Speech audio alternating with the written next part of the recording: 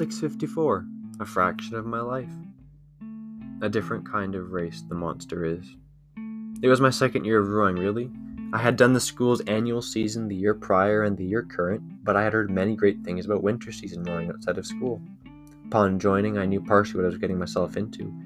Few amounts of on-water time, less and less as the days grew darker, and more time in the erg room. When it was below zero and pitch blackout, you could really see the reflection of the moon as the black seawater was a mirror. You could see your breath hover like that of steam and smoke. Everything was always cold.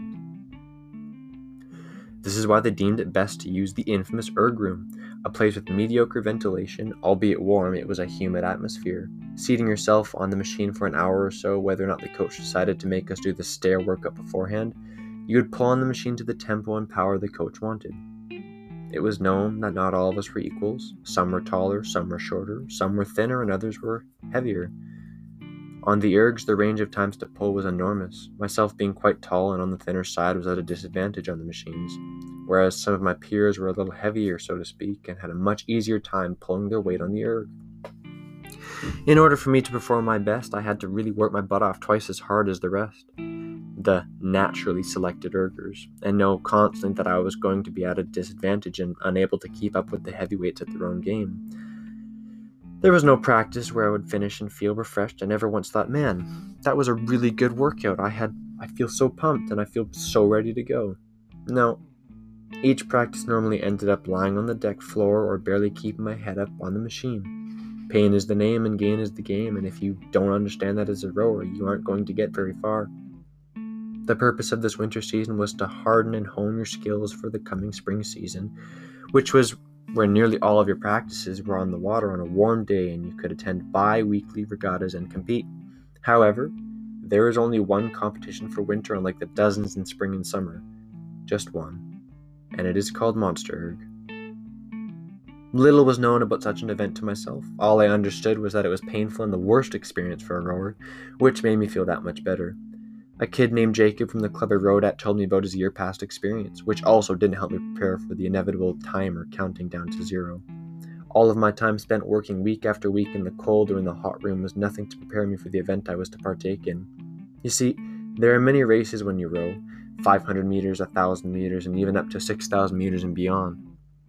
But the notorious and famed race I was to partake in was the 2,000 meter sprint, the 2 kilometer. I didn't know what to or what not to eat in the days leading up, and on the day I thought the grandest idea for breakfast was eggs. It makes sense, but I was really to later regret that. Feeling somewhat prepared for whatever was to come, we entered the Carsa building at the University of Victoria, and all I saw and heard was roaring music, a massive projector, and rows upon rows of ergs.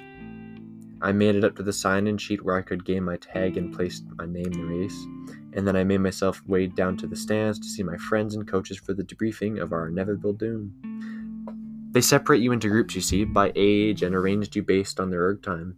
Unfortunately, my seated time was mislabeled, and I was sectioned with those far slower than myself, as I was ranked in the top 5, but arranged with the bottom 5 of 35 rowers.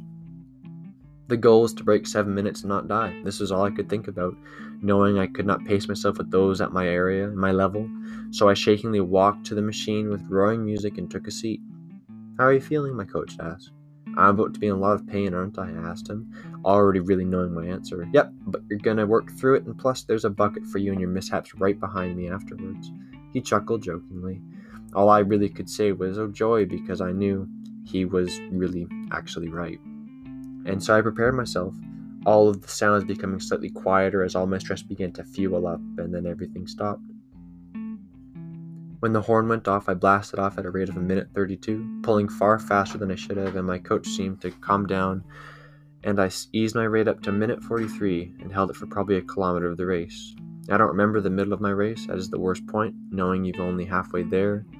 What I do know is my rate slowed substantially, and when I regained focus, I picked up the pace for the last 750 meters.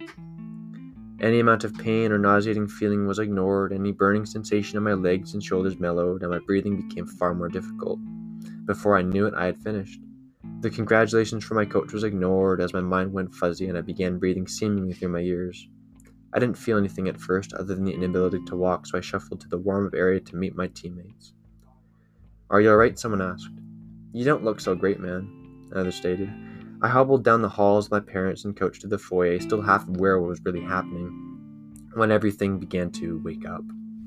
I sat on the bench as my parents and coach pushed me to get some sort of sugar and food to refuel my damaged system, but I couldn't get anything down before it all came up. Was it 4 times or 5 times? I don't really remember, but I do know it was a low light for a little girl's birthday party to witness, and probably the highlight for another boy's party. I missed the garbage can and made a lovely mess on the floor without a single care in the world, only wanting to clear my system out of pain and discomfort. Once the ordeal had finished, it was almost like the light came back. I got up, cleaned myself up, and had something to eat and drink. Thanked my coach for the extent he went to try and help me in the aftermath, and joked about the situation I found myself in. I didn't say goodbye to my team as far as I knew, but I remember returning home to have a massive stress migraine, rendering me passed out for nearly an hour. I told my friends what happened, and they laughed, although I believe every rower at some point in their career should experience the deep cleanse. Looking back at what I experienced, I gained a bit of knowledge from it, and that is to always be prepared, and that there is a pretty big chance that you will throw up if you work hard enough than you thought you could. Would I recommend trying it out? Absolutely. If you want to be as successful as you can be in the sport, you do the hardest things you can to make everything else seem easier, and give you that feeling of accomplishment knowing, yeah, I raced in Monster Erg.